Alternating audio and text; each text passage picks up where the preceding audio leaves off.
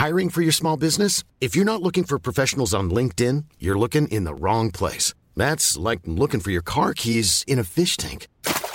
LinkedIn helps you hire professionals you can't find anywhere else, even those who aren't actively searching for a new job but might be open to the perfect role. In a given month, over 70% of LinkedIn users don't even visit other leading job sites. So start looking in the right place. With LinkedIn, you can hire professionals like a professional. Post your free job on linkedin.com/people today.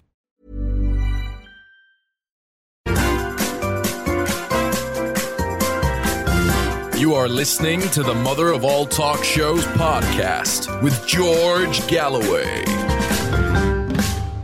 If I'd told you roughly 550 days ago that 550 days from now, the United States will have been stripped of its AAA credit rating, it would have been denied credit from most blue chip lenders as a result of its catastrophic level of indebtedness and its increasing inability to repay that debt. Trillions of dollars every year have to be paid out by the United States in interest payments. And these are banknotes that they simply don't have. And so they print many, many more. And because they're merely printing them, and that fewer and fewer people are using them as a reserve currency, and less economic activity is taking place in that debased currency, the problem keeps on getting worse, compounding itself at every turn.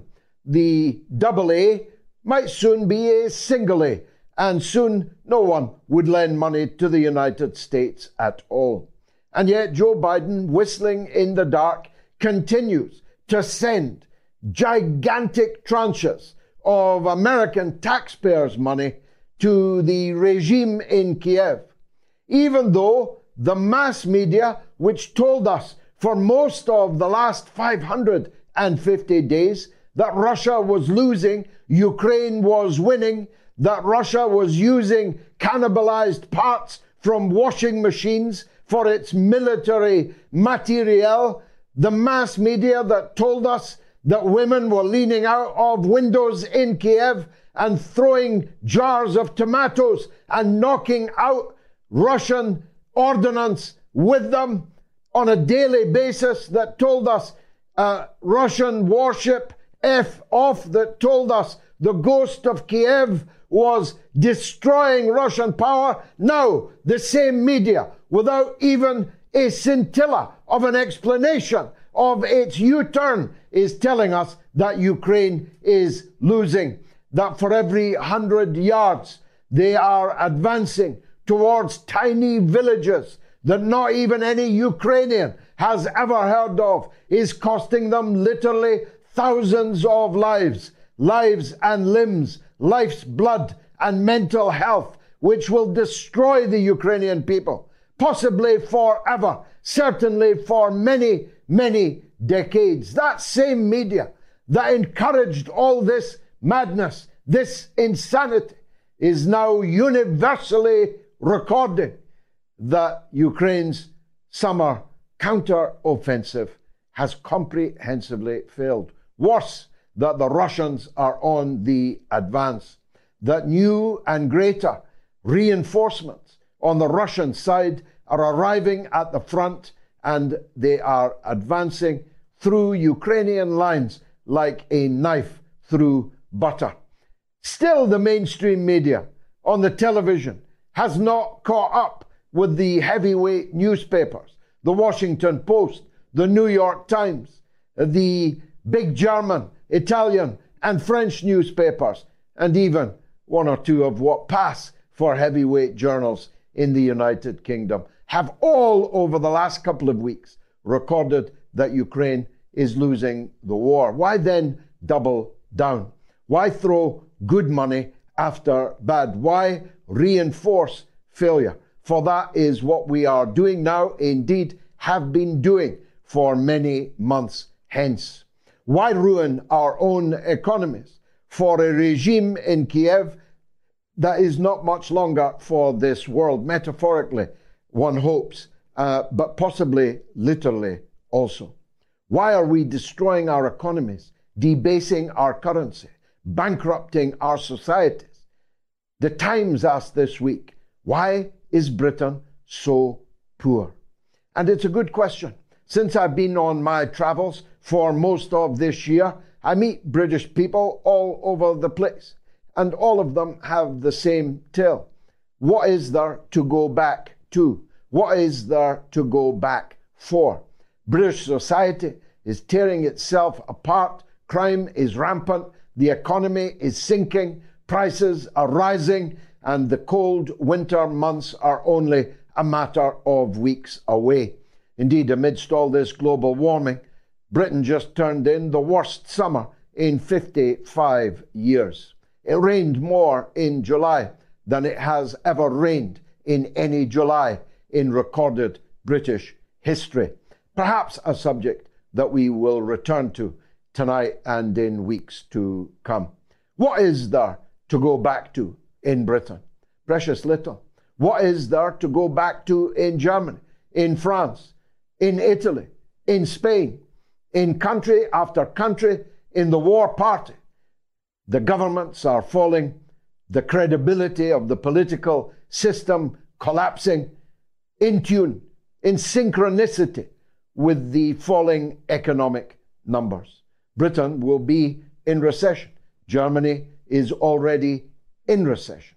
The United States is staying out of recession by the aforementioned tactic of printing unlimited dollar bills worth less with every bill that rolls off the press. The West is sinking. The sun has sunk already in the West, but risen in the East. If I had told you 550 days ago that the Russian economy, under total onslaught, under total economic war, is growing, while the economies of Germany and Britain are in recession, you might not have believed me. But you should have, because it's exactly what I predicted. I'm not saying that out of any vainglory, believe me. But it's about time people took into account that on all of the big questions of the last 25 years, I and people like me have been right, and the experts, the ministers, the pundits, the correspondents, the pontificators on radio and television have been comprehensively wrong. I paid for being right with my job. They were paid for being wrong with more money, more titles, and more responsibility. It's something to bear in your mind. Much of tonight will concentrate on France, on the disastrous turn of events in Francophone Africa, where country after country is literally kicking France out the door. After centuries of exploitation, of humiliation, of ongoing economic subjugation, even when the tricolour was run down the flagpole and the flags of nominally independent countries was run up, France continued to dominate everything meaningful in the lives of their former colonies in West Africa. The language remained French. The currency remained the French currency, in this case, nowadays, the franc. The bank guarantees, the gold deposits are all in the vaults in Paris. Countries like Niger, where a military uprising, backed, it seems, by millions of the population of that country, has overthrown a French puppet government, as has happened in neighboring country after country over this last period. France has counted on its soft power and the corruption of the political class in its former colonies to keep it in the peacock position. But these days are rapidly coming to an end, And France is now openly threatening military action to overturn the usurpers who overthrew and now hold as a prisoner in the presidential palace the former puppet ruler of Niger. As I said on Sunday, Niger is a much more important country than most people have given it credit for. In fact, many people, including people who definitely should know better, continue to confuse Niger and Nigeria. The spelling of Nigerian is not the same as the spelling of a Nigerian. Get it right, Mr. Pundit, if you're going to pontificate on very important, significant events that are unfolding. And they are these: that 80% of every light that's burning in France this evening is powered by the uranium sent to France at measly prices by the poor people of Niger, whose uranium it originally was, who dug it, who processed it, and who sent it to France at a fraction of the price that it was worth, and that price paid in French currency for that matter. 80% of all the lights in France are powered by Niger, but only 20% of the people of Niger have any electricity at all. Just ponder that. But the worm is turning in Africa, you see. The new generation of military officers, like that incredible, fine 35-year-old leader of Burkina Faso, Ibrahim Traoré. You saw him in Moscow. You saw his arrival back in Ouagadougou to a crowd of scores of thousands of jubilant people. Young officers are no longer prepared to tolerate the mass impoverishment of their own citizens for the enrichment of a tiny ruling elite and its small comprador to the ultimate benefit of the former colonial power in France. So if France has recourse to military action to overturn the outcome of the uprising in Niger, they may be biting off far more than they can chew.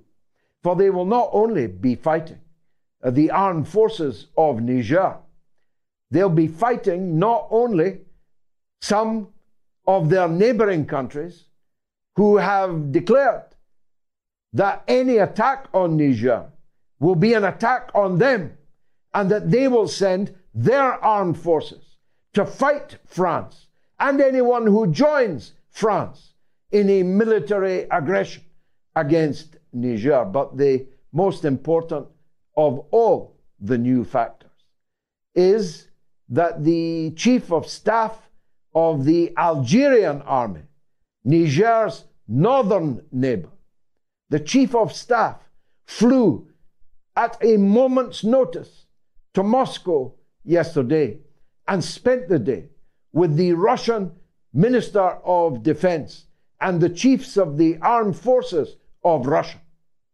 Algeria has a long, long friendship with Russia, going back to the days when the French were murdering Algerians in Algeria and in Paris, when the Algerian people were forced to give up the lives of more than 1 million of their people to achieve their independence from a French colonial situation in which France pretended that Algeria was literally, actually, a part of France, even though it was in Africa. Who supported the FLN? Who supported the heroes of the Algerian Revolution? Who armed them? Who funded them? Who proselytized for them? Who propagandized for them? Yes, the same country that did the same for Mozambique, for Angola, for Zimbabwe, for Namibia, and of course, most importantly of all, for the Republic of South Africa. They wonder why Russia is popular in Africa, and France and Britain and Belgium and the other colonists are unpopular. How could it be otherwise?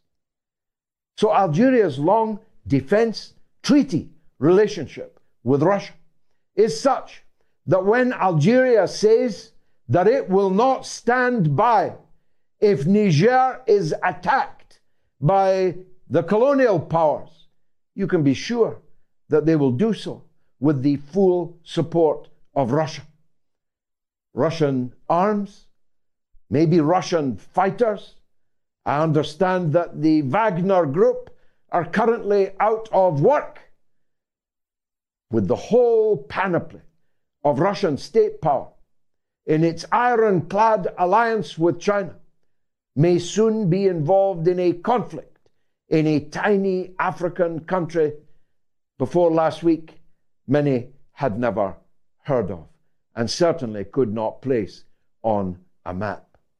So World War III might not be triggered in the Persian Gulf, might not be triggered in the Straits of Taiwan, might not be triggered on the steppe in the Ukraine. It might, after all, be triggered in Africa, in West Africa, where the proxy ECOWAS, the armed forces of the West African states, controlled, organized, and funded by the United States and France, end up at war with their neighbors, backed by Russia. Another new flashpoint arising in the world. And finally, we'll be talking tonight about what's left. I no longer describe myself as left because what people have been led to believe, led mainly by the so-called left themselves, to define a leftism which has nothing to do with me, neither I to do with it. Nowadays, being left means supporting the European Union. That's right, Fortress Europe, that sees thousands drown in the Mediterranean before they will allow the walls of their fortress to be breached. The European Union, where the national minimum wage of 12 of the members of the European Union is less than 500 euros per month. Do you know that the minimum wage in Bulgaria, a member of the European Union, averages at 289 euros per month? No wonder, when it was possible to do so, so many Bulgarians came to live and work in my own country of Britain. No wonder Bulgaria has been left with so few of its finest, strongest, most economically active citizens, for they have had to go elsewhere in the EU to live. Nowadays, being left is to support that organization run by the unelected bureaucrats in Brussels and by the plutocrats of the European Central Bank. Being left today means supporting NATO and the American proxy war against Ukraine. Being left today means hating Russia, hating China, and increasingly, by extension, hating its friends, their friends and allies around the world. Before you know it, nobody on the left will have even a good word to say about Hugo Chavez. Oh, wait, that has already happened. Being left today means being obsessed, infatuated, not with economic issues, with bread and butter issues, issues of wealth and power and the redistribution of both, being obsessed not by the material conditions of the mass of the people, the working people, no, being obsessed with the rights of hairy-assed grown men to get their kit off in front of our sisters, our daughters, and our wives in changing rooms in Primark or in swimming pools and gymnasium clubs. It is to be obsessed by sex, gender, and race. Well, if that's left, I've left the left. But there's an important new book which makes the case that the left will have to begin again at the beginning. We'll be talking to one of the authors. But I'll be right back, I promise. It's that time of the year. Your vacation is coming up. You can already hear the beach waves, feel the warm breeze, relax, and think about work. You really, really want it all to work out while you're away. Monday.com gives you and the team that peace of mind. When all work is on one platform and everyone's in sync, things just flow. Wherever you are, tap the banner to go to Monday.com. Burrow's furniture is built for the way you live. From ensuring easy assembly and disassembly to honoring highly requested new colors for their award-winning seating, they always have their customers in mind. Their modular seating is made out of durable materials to last and grow with you. And with Burrow, you always get fast, free shipping. Get up to 60% off during Burrow's Memorial Day sale at burrow.com/ACAST. That's burrow.com/ACAST. burrow.com/ACAST.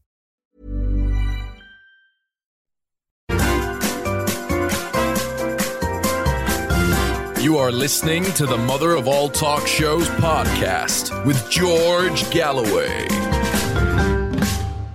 Max Abrams is a gentleman and a scholar of the very first rank, a writer, an analyst, a broadcaster, and a professor of politics in the United States of America. And there's so much Americana to pick over this week, as every week. Is very lucky that he could join us this evening. Professor Max, thank you for joining us. If we may, can we start with your local troubles in Washington? It used to be the case that only banana republics tried to criminalize the leaders of their opposition, their predecessor, their potential successor. But we now have a situation where a bit of a race is developing as to which family will go to jail first, the Trumps or the Bidens. What do you think? Well, it's very unfortunate. The Justice Department is basically an arm of the Democratic Party. And so they are trying to throw the book at Trump.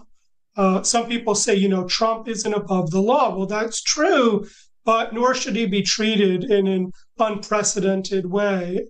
Trump is presently the front runner on the Republican side by a lot. The governor, Ron DeSantis, who, was expected to be a fiercer challenger, but polls show that Trump is very much on top. And so Biden and the various agencies and the media and even the Justice Department are doing everything possible to put Trump in prison. And so it's very unfortunate because the United States is basically a two-party system. So about 50% of Americans are Republican, equal number with Democrats. And so one of the main legacies of the Trump administration has been the backlash against it. And so this tremendous cynicism in the United States among about 50% of American citizens who are unprecedented now in their distrust towards the media, the Justice Department, the intel agencies. And this is really no way to run a democracy. No, although to be fair, if I may, I'm not all that fair to him, usually. But this predates the election of Donald Trump because they began to try to criminalize him before he even sat down in the Oval Office for the first time. They invented the Russiagate hoax precisely to delegitimize and, if possible, dethrone the President of the Republic before he even got his feet under the desk. Yeah, that is a fact. That is not, just a claim.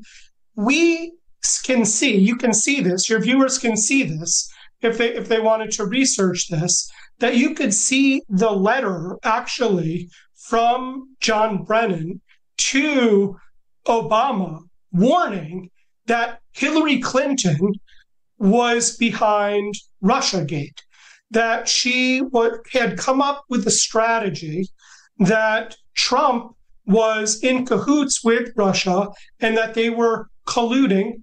And this actually preceded his election.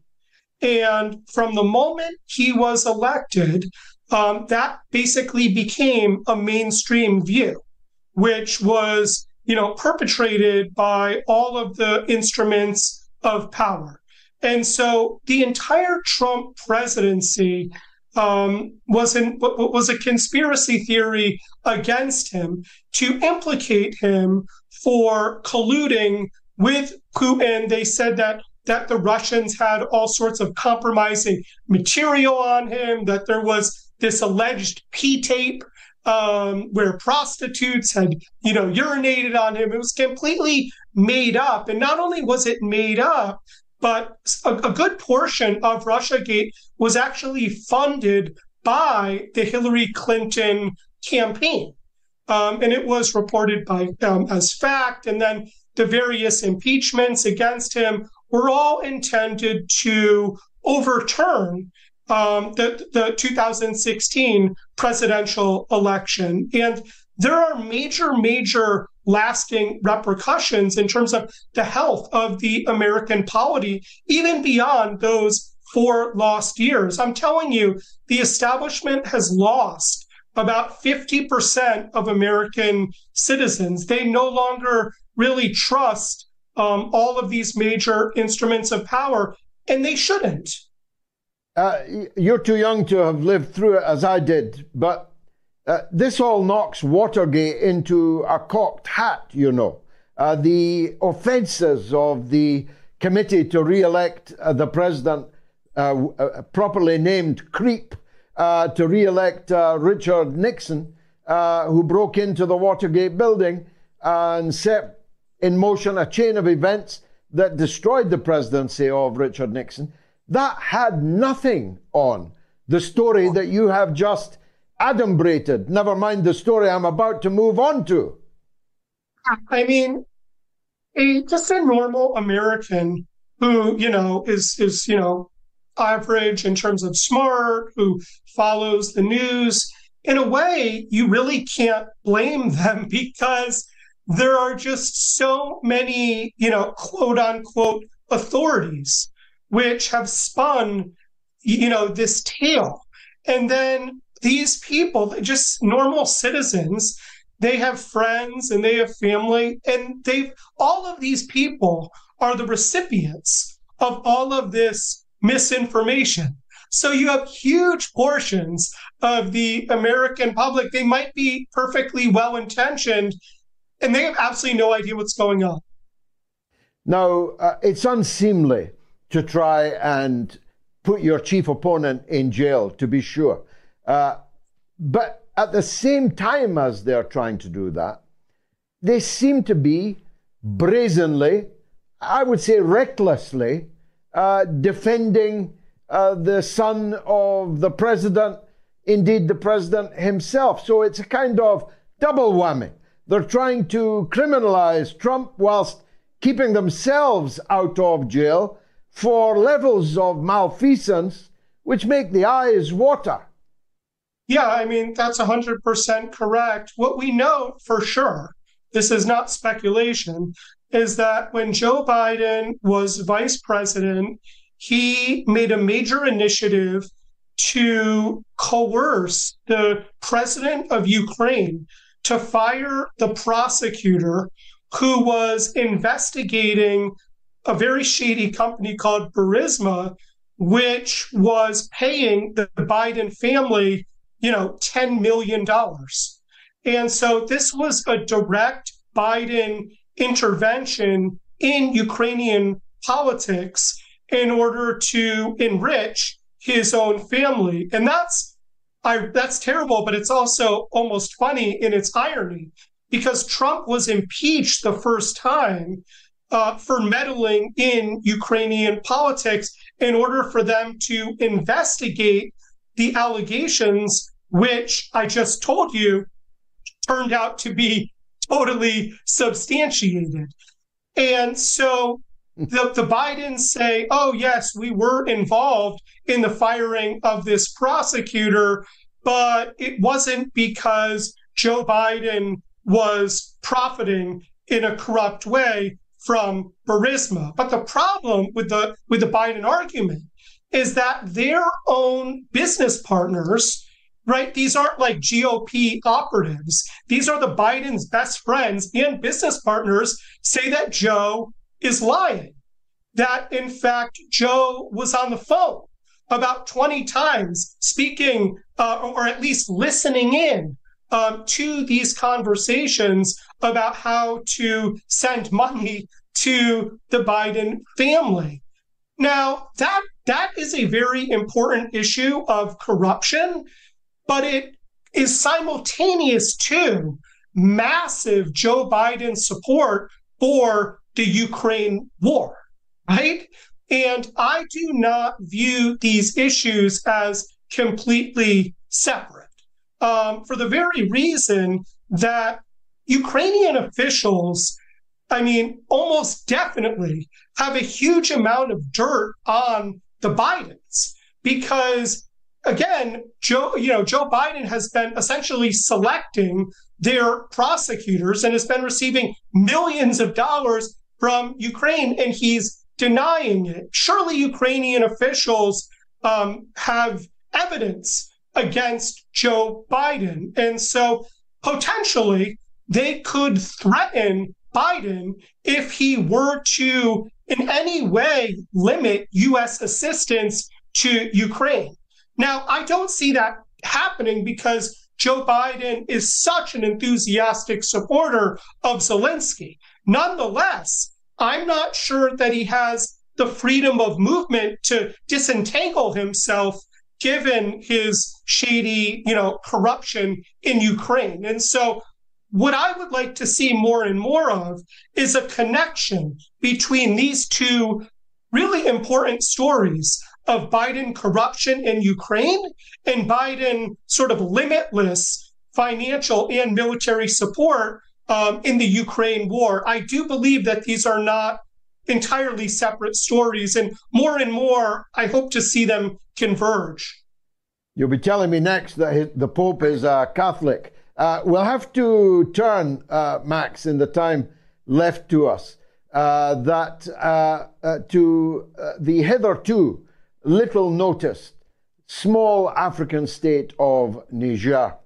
As I was seeking to make the case in my monologue, this may turn out to be the flashpoint, just when we were all looking down the straits of Taiwan or across the Ukrainian steppe. We now have shaping up a superpower battle over the uranium riches of Niger.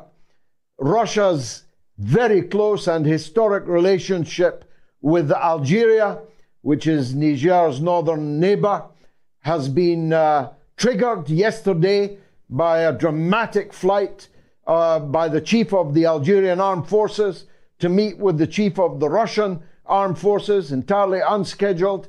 It's quite clear that Algeria will intervene if Niger is attacked by a French expeditionary force or by the French forces already there, by an American invasion, or by the American forces already there.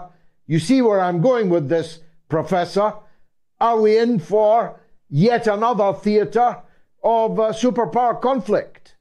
I wouldn't be surprised at all. I follow what you're saying. I think that what you have here is you have two very powerful nuclear countries who are really engaged in brinksmanship. The situation in Ukraine is a US-led proxy war against Russia. And increasingly, we are seeing attacks inside Russia. Now, we can dispute, what is the definition of terrorism, etc. But for Russians, that sure looks a lot like terrorism. You have drone strikes going off in the capital, in Moscow. And just today, I read another report that Zelensky is going to get more long-range capability to increasingly attack deep inside of Russia. More and more, this is going to harm Russian civilians. And when you have a situation that fraught, what's going to emerge are potential flashpoints. And any of these flashpoints could serve as tripwires to, for example, expand this war by, having Russia, attack a NATO country, invoking Article 5, then the gloves really come off. I see a number of potential tripwires which worry me. The situation with Poland could be one of those tripwires. The situation in Belarus could be a tripwire. The situation with shipping could be a tripwire. And now what you're suggesting, and I haven't heard anybody else say this, but you're probably right, that situations in the so-called global south could also be another tripwire. And it's one of the reasons why escalation is so dangerous, because there's so much pressure. And, we're not clairvoyant. We can't know for sure which tripwire is going to be the one which is really going to escalate things out of control. And that's precisely why I've been in favor of negotiations for a really long time, trying to find some kind of off-ramp to alleviate tensions. And so there aren't so many different avenues for a nuclear escalation, World War III. Mr. Nolan's film Oppenheimer is packing them in this week. Do you think the audiences and the public in general have any idea that today's nuclear bombs are 1,000 times more powerful than the one exploded by Oppenheimer and ultimately over Hiroshima and Nagasaki? Oppenheimer is probably the biggest movie in the United States. And the fact that it's being shown around theaters all over the country at exactly the time where high-level Russian officials are saying, look, if this Ukrainian, so-called counteroffensive is successful, we may have to use nuclear weapons. You would think that, the millions of viewers would put the two together and say, look, this is a strong argument for de-escalation. Look what happened in Hiroshima and Nagasaki, and today's weapons are orders of magnitude, even bigger. But that's not the conclusion that people seem to be drawing. The American officials are downplaying the possibility of a nuclear outcome in this war. They want Americans to believe that the United States can continuously ramp up its support, its quote-unquote support for the Ukrainian side at no risk, and that Russia is unable to escalate any further. And I believe that that's the most dangerous assumption of the Ukraine war. It is true that Russia is fighting very hard and thousands of civilians have been killed in Ukraine. But make no mistake, Russia could escalate more in Ukraine. It could kill many, many more civilians than it already has. And this war can expand. It certainly can expand within the region, in Belarus and Poland. And if that were to happen, it could result in a World War III. And nuclear usage is not something that we should at all rule out. So I do believe that the Oppenheimer movie is extremely timely, but it's not being interpreted in the way that it should be. Professor Max Abrams, a gentleman and a scholar, as I told everyone you are. Thank you very much indeed for joining us on the Mother of All Talk Shows. Much obliged to you. We've got a poll running. Is France finished in Africa? Is it au revoir or merely à bientôt? You can answer yes or no on my Telegram channel, t.me/George Galloway. Please follow me on Telegram. On X, as we must now execrably call it, formerly known as Twitter, on the YouTube community stream, or on this YouTube stream that many of you are watching it on. Please subscribe to my YouTube channel. I'm closing on 300,000 subscribers. I want to get there because, believe it or not, algorithmically, it triggers a step up in visibility on YouTube. And of course, like the show if you're watching on YouTube, if indeed you are liking it. Hi, I'm Daniel, founder of Pretty Litter. Cats and cat owners deserve better than any old-fashioned litter. That's why I teamed up with scientists and veterinarians to create Pretty Litter. Its innovative crystal formula has superior odor control and weighs up to 80% less than clay litter. Pretty Litter even monitors health by changing colors to help detect early signs of potential illness. It's the world's smartest kitty litter. Go to prettylitter.com and use code ACAST for 20% off your first order and a free cat toy. Terms and conditions apply. See site for details.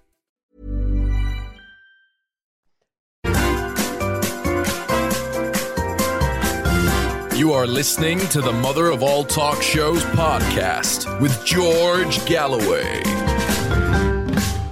We're going to talk about the death of the left, and then I'm going to talk about Gonzalo Lira, some potentially dramatic developments in his case, and then it'll be your calls right up to the end of the show. So if you want to speak, get your calls in now. Simon Winlow is one of the authors of The Death of the Left.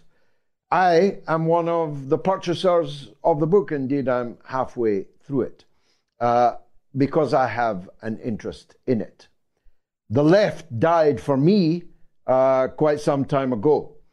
And if it had died for everyone at the same time, and we had started at the beginning again, well, I'd have been a happy man. But I'm not happy because so many people still cling to the illusion of what was the traditional left, or at least hope that what passes for the left nowadays can be reversed and returned to a more traditional perspective.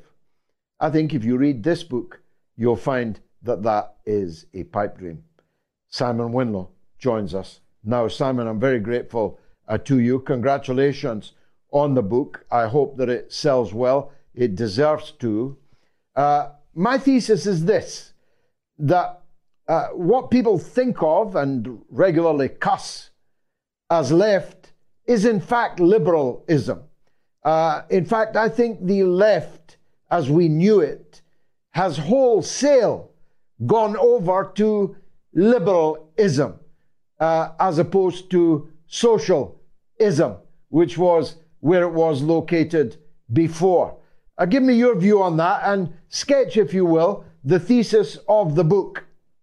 Well, the first thing to say is that both me and my co-author Steve Hall have spent our adult lives invested in the institutions of the left. You know, when this is not a right-wing criticism of the left, it's rather a leftist criticism of the left. And, you know, what we've realised as we've aged is that the left is becoming increasingly irrelevant and distant from the lives of ordinary people. It doesn't propose to advance the material interests of the working class. It doesn't even propose to offer a degree of security to those most in need of help. The left is far more interested in moving closer towards the establishment, so the main political parties, the Labour Party or the Democrats over in the States, are establishment political parties that offer no alternative. It's just the continuation of what already exists. And the radicals in the left, of course, are separatists and divisionists. They're identitarians who disavow the things that we have in common, the forms of solidarity and common interests, which were always at the core of leftist politics. So our realisation that the left is dead has prompted the core of the book is a historical look at how the left changed and the forces that dragged the left off course as it moved into the 20th century. Well, like you, I was a part, some say a leading part, of the left as long ago as the 1970s, certainly by the 80s. Do you think it all died at the miners' defeat in 84, 85? Well, certainly that was a crucial break for me, the defeat of the left and the rise of Kinnock and the gradual move of the Labour Party towards the centre ground of British politics indicated that they'd lost all connection to their core support in the working class. They no longer proposed to offer any degrees of material security to ordinary people. And I think that was a real historic tipping point. And from that point onwards, you can see a gap between the ordinary working class voter and the institutions of the left. The gap grows bigger by the year. Did Jeremy Corbyn bring the left back from life support into a walking, slightly shambling, but walking being again? And if so, could that be repeated in your view?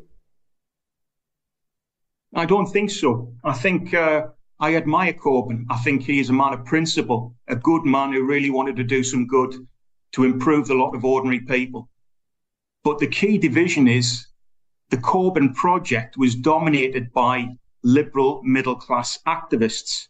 And as time wore on, Corbyn began to talk much less about, for instance, investing in infrastructure, about bringing industrialism back to the industrialised parts of England and Wales and Scotland, and instead talked about the concerns, the cultural concerns of the liberal left. And I think that meant that the Corbyn project was never likely to reattach the Labour Party to its core at the core of the working class.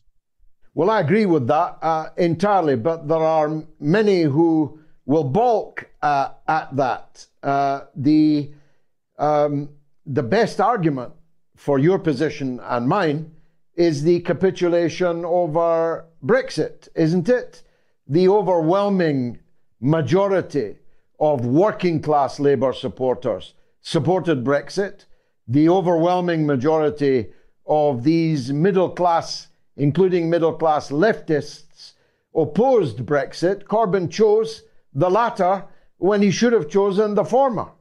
Precisely. I think Corbyn, in so many respects, is a conviction politician. It's a characteristic that many mainstream politicians try to copy. Corbyn really is a conviction politician, but on the crucial historic issue of Brexit, he abandoned his convictions because he was, for many years, a confirmed Eurosceptic. And of course, he capitulated to his base and all of those who'd rushed to support his project and presented the EU as a kind of cosmopolitan dream world where people could move around at will, rather than presenting it as an anti-democratic, thoroughly neoliberalized group of states which are fundamentally committed to the free movement of capital. And the free movement of labour to boost profits. I don't know if you heard the stat I gave out earlier. Poor Bulgaria, I don't mean to pick on her, but the average minimum wage, the minimum wage in Bulgaria is 289 euros per month. Why would the workers in Bulgaria not move to higher wage parts of the European Union and be prepared to work for much less than the workers that are already living in those countries are earning? Well, precisely, George. I think it's really an indicative issue because what you see in the left's refusal to address those realities is their flight from reality into an increasingly abstract dream world of ideals and principles. And they're not concerned with the material world in which people go out and get a wage together to look after their families and build a life. increasingly they're more concerned with other issues and they turn away from reality. And this means that the gap between the working class and the organised left shows no signs of being broken down in the years to come. Well, let's talk about who you mean by the organised left. When I came into more or less full-time political activity, the TUC had 14 million affiliated members. Today it has fewer than 6 million. My own union, the Transport and General Workers Union, as was, now Unite, had more than 2 million members. There were fighting, politically conscious leaders like Jack Jones, like Hugh Scanlon, like Ken Gill, and others. There was mass support for trade unionism and for labour, and for the kind of labour represented by Mr. Benn, the late Tony Benn. Nowadays, the TUC only gets up out of its seat to defend, the Rainbow Coalition and sexual and gender politics. You never hear of the TUC engaged on bread and butter issues being experienced by working class men and women. Absolutely, I couldn't agree more. I think you've seen a very strange corruption of traditional British trade unionism. Throughout the neoliberal era, it watered down and it became more orientated towards cultural issues and divorced from bread and butter economic issues and looking after the material interests of the membership. And it is, in many trade unions now, we've seen a wave of strikes, but they're taking below inflation settlements. And instead, you see lots of union leaders proclaiming their affinity with, what you call the Rainbow Alliance, and really having very little to say about the material problems that are faced by the membership. Now, this is not just a British thing, is it? It's not even just a British and American thing. It's not just the Anglosphere.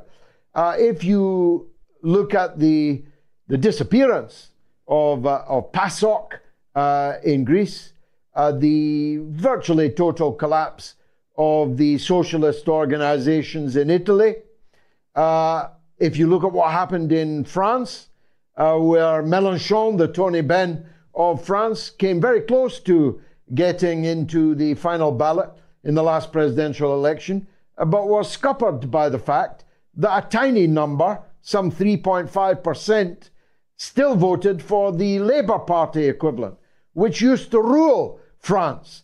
François Mitterrand in early 1980s became a great figure as the socialist president of France. It's a long way down to 3.5% from the days of Mitterrand. This is happening everywhere in Europe too, isn't it? Exactly, yes. And I think, lots of ordinary people have re-engaged with politics as a result of their declining life chances, the difficulties they've faced as, their incomes have fallen in the last 20 years in particular. But what you see is, you've seen the rise of the far right or, the right in some European countries. But in most cases, even the far right parties in Italy and elsewhere, they're confirmed neoliberals. They won't change anything in terms of economic management. They're interested purely in cultural issues. And this is the net, the result of 30 years of absolute conventional neoliberal politics. Everybody agrees on the basics, that the market should decide, that the rich should be allowed to retain investment capital, to invest freely and retain as much of the profit as possible, and that they should determine how money is spent. And instead, politics has become obsessed with cultural issues. The big jousting, the major arguments in politics these days are about cultural issues, about trans issues or something like that. It's about EDI issues. These are important issues, but the left abandonment of the economic realm means that it just becomes increasingly divided, and it throws away the potential for unity across these different identity groups, which was always at the core of traditional leftist politics, a sense of common cause. And that has been lost now. It's the difference between, as Mr. Ben used to put it, I heard him say it 1,000 times, there's nothing frightening about socialism. It's social-ism. Socialism. And these lefts, as they would probably still describe themselves, really believe in individualism, don't they?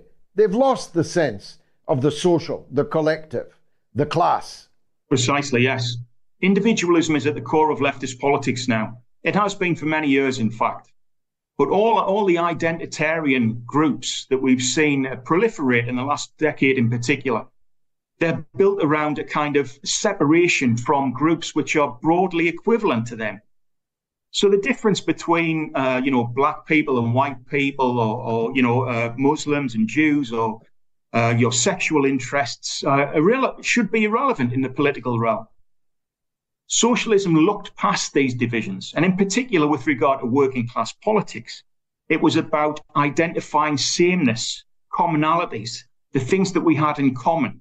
They should be at the forefront of leftist politics, not the differences, not the individual interests. And of course, the increased obsession with individualism and difference is immediately captured by the corporate world. And as we've seen, corporate America in particular, taking advantage of the left's absorption into cultural politics by simply levering up representative groups into high-level management positions and seeing that they're progressive while doing absolutely nothing to raise the wages of those at the bottom of the pile. Yeah, you're supposed to applaud that today's cruise missiles might well have been launched by a woman of color, of a particular sexual orientation. It would be funny if it wasn't so tragic. Tell people how they get your book, please, Simon. Oh, you can buy it from all major retailers, but I would prefer you to have a look at the Policy Press website, where you can download it or buy it directly. Fabulous. Simon Winlow and Steve Hall, The Death of the Left, Why We Must Begin Again from the Beginning. Thanks, Simon, for that tour de force. Much obliged to you. Let's go straight to Simon and Ferrum on Gonzalo Lira. Simon, welcome to the show. Thank you very much, George. Hopefully your listeners have seen the videos that have just recently been posted in the last day or so by Gonzalo Lira. Basically, his plight is somewhat in jeopardy. He's basically posted, if people haven't seen it, basically he's posted a video describing how his treatment has been the last 3 months in prison, how he's been tortured, how they've extorted him of thousands of pounds in his accounts, etc., how he's been subject to 33 hours worth of constant beatings by his cellmates, from briberies from the prison guards. And after all of that, he was then given bail, and that bail has basically allowed him to have time to think. They give him back his passports mysteriously, and they've given back his driving license and other documents. And now he's had to think about it and thought, well, okay, I'm still going to be facing the courts in a few days, and those courts will no doubt find me guilty, and then I will be facing 5 to 8 years in labour camp. He has a heart condition, and he will no doubt, well, he knows that he will die. As simple as that. So this very, very brave man has basically decided that his only hope is to leave the country, leave his family, go across the border to Hungary, who's somewhat sympathetic to some of the needs of his needs, possibly. I've listened to this, and I just thought, he needs so much support from all of us for his cause, and that all he did was just tell the truth. He told the truth. He's an American citizen. He just told the truth in somebody else's country, and they've treated him as a criminal. And I just wanted you to sort of comment on, if there's any way that we can help him, if there's any projects that we can do to try and, make other people aware of what's going on, because it's just dreadful. Well, thank you, Simon, for teeing that up. It was my intention to spend some minutes on the plight of Gonzalo Lira, well-known podcaster nowadays, person of checkered political background. I hold to none of his positions except the one that says, I will tell the truth about Ukraine as I see it. And that he did very, very bravely on his own programs, but also on the mother of all talk shows many, many times. He was one of our biggest, most viewed guests ever on the mother of all talk shows. Many hundreds of thousands, and perhaps 1 million or more, viewed his clips on our show. And we have been sounding the alarm, not just on this 3-month occasion, but the last time that he was arrested and disappeared by the Zelensky regime. We also had his father as a guest on the mother of all talk shows in his stead. I should preface what I'm about to say with this, that nothing that comes from a man in captivity can be entirely relied upon. He could be being coerced to say things and do things. None of us can know that. So nothing that a man who is not free says can be taken entirely at face value. But what happened over the last few days is extremely peculiar, to say the least. And Gonzalo has acknowledged that in the words of a fellow prisoner who, he says, told him, they want you to escape. And I could see the reasons for that. After all, Gonzalo Lira in their custody is a potential problem. Not a massive problem at this point in time, but it can be a problem that could get larger vis-a-vis the United States, whose citizen he is, and Chile, whose citizen also he is. He is an American-born citizen of the United States of Chilean ethnicity and background. So if his fellow prisoner was right, and I could see why he might be, Gonzalo was effectively invited to escape as a means of solving the problem of his continued incarceration. What if he died in jail? What if he went on trial and was sentenced to a labor camp which would kill him, and so on? It would be, you could argue, easier for the Ukrainian authorities if Gonzalo Lira would just shuffle away in the night. And that's what I thought had happened in the early hours of this morning, because Gonzalo was given his papers back. He was given bail and was able to dispense with his electronic tag, so the authorities would not know where he was. Now, he faced a geographical dilemma. Presumably, he was in Kharkov. How do you get from Kharkov to the safety of the Russian lines without being killed either by the Ukrainian armed forces or by the Russian armed forces, who would never have heard of him and have no idea who this man on a motorcycle coming towards them was? The only country that he could have tried to get into with any hope of not being immediately sent back was Hungary, which is the only EU country, the only NATO country that is in any way sympathetic to the case that Gonzalo Lira has been making about the Zelensky regime in Kiev. So Gonzalo tells us in 3 videos and by a series of tweets, which I think have just been on the screen behind me, how he was tortured, how he thought he was going to die, how he was robbed of approximately, in total, about $100,000, and how suddenly he now saw a window through which he intended to climb. So he drove his motorcycle to the Hungarian border. He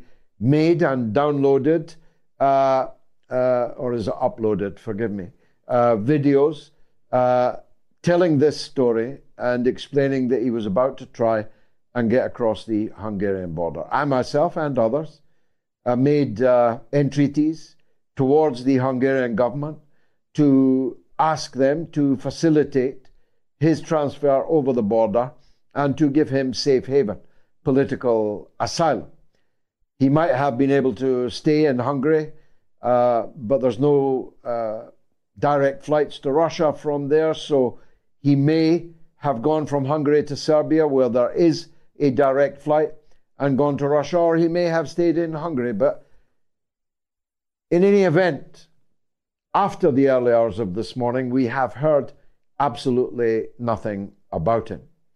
And a transsexual American, who is now apparently, bizarrely, the spokesperson for the armed forces of Ukraine, gave a broadcast an hour or so, 2 hours or so ago, saying that Gonzalo was captured by the Ukrainian authorities at the border, trying to cross illegally into Hungary. We don't know if that's true. We don't know if any of that is true. All we know is that after a brief reappearance, Gonzalo Lira has gone dark again. We are unable to reach him. He's unable to reach us. At one point in the early hours of this morning, I hoped Gonzalo would be here on the show with us this evening, but that was not to be. He may be safe. He may be back in the custody he was in, but that would beg the question, why release him from it and then allow him to flee and then take him back into custody? Or, I'm very sorry to say, something even darker may have befallen him. I have no evidence of that. I hesitate even to say it, but it must be a possibility. Some people don't like Gonzalo Lira. I get that. I don't like many aspects of his political positions, his attitudes on various things. But Gonzalo Lira's truth-telling has inflicted strategic damage on Zelensky, on his corrupt regime, and by extension on his NATO enablers and facilitators. That means we should support him. That means we should care about what happens to him. But it also, of course, means that he's in very real danger this evening. Gonzalo Lira, we pray for your safety. Mark in New York might be the last caller, but we better line one up otherwise. Mark, go ahead. All right. I just want to say a couple of things. I love you. Love your accent, but more important, I love the substance of the things that you're talking about. I seen the phone number up there today, and I said, I got to call because I've got to say a few things. Let me start off by saying I'm actually a registered Democrat. But 1968, I was on the corner of Main and Cherry in Poughkeepsie, New York for Bobby Kennedy Jr. with the old balloon and the hat on and the apple cider and donuts. My mom loved all those folks, all the way up to Carter. I voted for Clinton and Mario Cuomo. It's over. They've lost their minds. Like Reagan said, they left me. I didn't leave them. And we're going to have to do a few new things in this country. And I'm sorry if the world's going to listen. They're going to have to listen. We will have to start implementing deportations. I'm sorry for you to hear this, but we're going to have to start implementing an amendment to the Constitution on American activities. Your existential threat to the United States, we've got to deport you. I'm talking about U.S. citizens that were born and raised here. We've got to get you out. So we got to get an amendment. We got to get that going. Also, reparations for Union soldiers. I'm all for reparations to a degree. To a degree. Let's see what's happening here. But let's talk Union soldiers, the Federals, the Northerners. They lost farms. They're working in industries, factories, shoemakers. They lost it all. Reparations, Union soldiers. Got it? Yeah, I've got it. I've never heard of it as a demand before.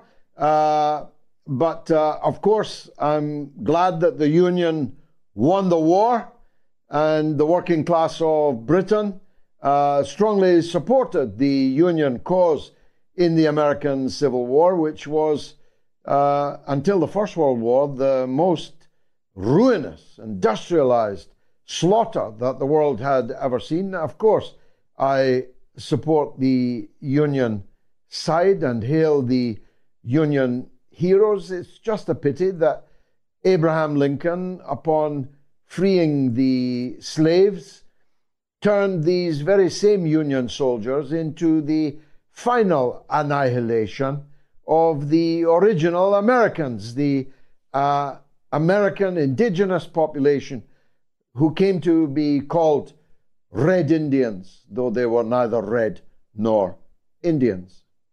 My mother always says that she knew I was going to grow up not like other boys because I was the only one during the cowboy films and the big Western movies who was always, without equivocation, on the side of those so-called American Indians, who were called savages routinely in movies and TV shows at that time, when in fact the savagery was coming from the white European settlers who stole their land and made false treaties with them and destroyed and ultimately genocided them. 100 million original inhabitants of the Americas, from the north to the south, from Canada to Chile. 100 million. How's that for a Holocaust? Were wiped out by first Spanish, then French and British colonial invasion and occupation. Whether you can pay reparations, I'm not sure. To whom you pay them, I'm not sure. And in any case, it could be that these demands are merely further divides amongst the people we need to unite. There's more than enough wealth in America to solve America's problems. If you stop spending trillions on endless wars, if you stop stuffing trillions down the mouths of the military-industrial complex, if you stop sending hundreds of billions to tin-pot tyrants like Zelensky, if you would only bring your armies home, if you would only spend your money in your own country, picking it up from the travails into which it has slumped, the degeneracy of American society today. 2 mass shootings per day in the United States of America. Thousands of bridges in danger of falling down and regularly falling down. Derailments of locomotives carrying some of the most toxic of materials known to man are an everyday occurrence on the decrepit, ramshackle United States railway network. Do you know how many bridges China has built in the last 40 years? Take a guess. 1 million bridges have been built in China in the last 40 years. High-speed trains, safe highways, levels of public safety unimaginable in the United States. There are no mass shootings in China. None. In fact, Chinese police are not even armed. Did you know that? There's social peace and cohesion in China. There is nothing but chaos and disorder in the United States of America. And I say all of that as somebody who loves America, who traveled the length and breadth of America, gave speeches north, south, east, and west. I have a bookcase full of American writers, a Spotify playlist full of American artists. I'm about to watch an American movie. I watched a brilliant one last night again, The Blues Brothers, one of the greatest movies ever made. I love America. I don't want to see Americans suffering.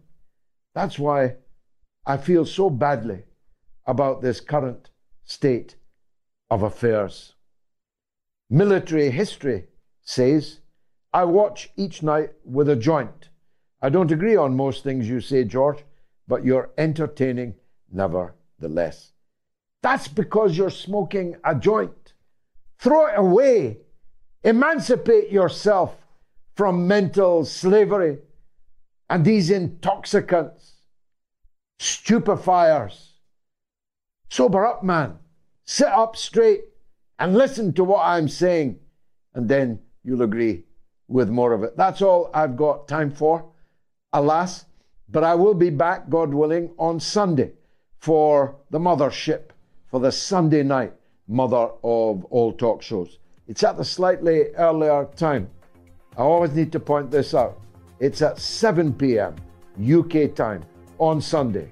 There'll be more great guests, more great calls, and more of whatever it is you think I give you. Until then, good night.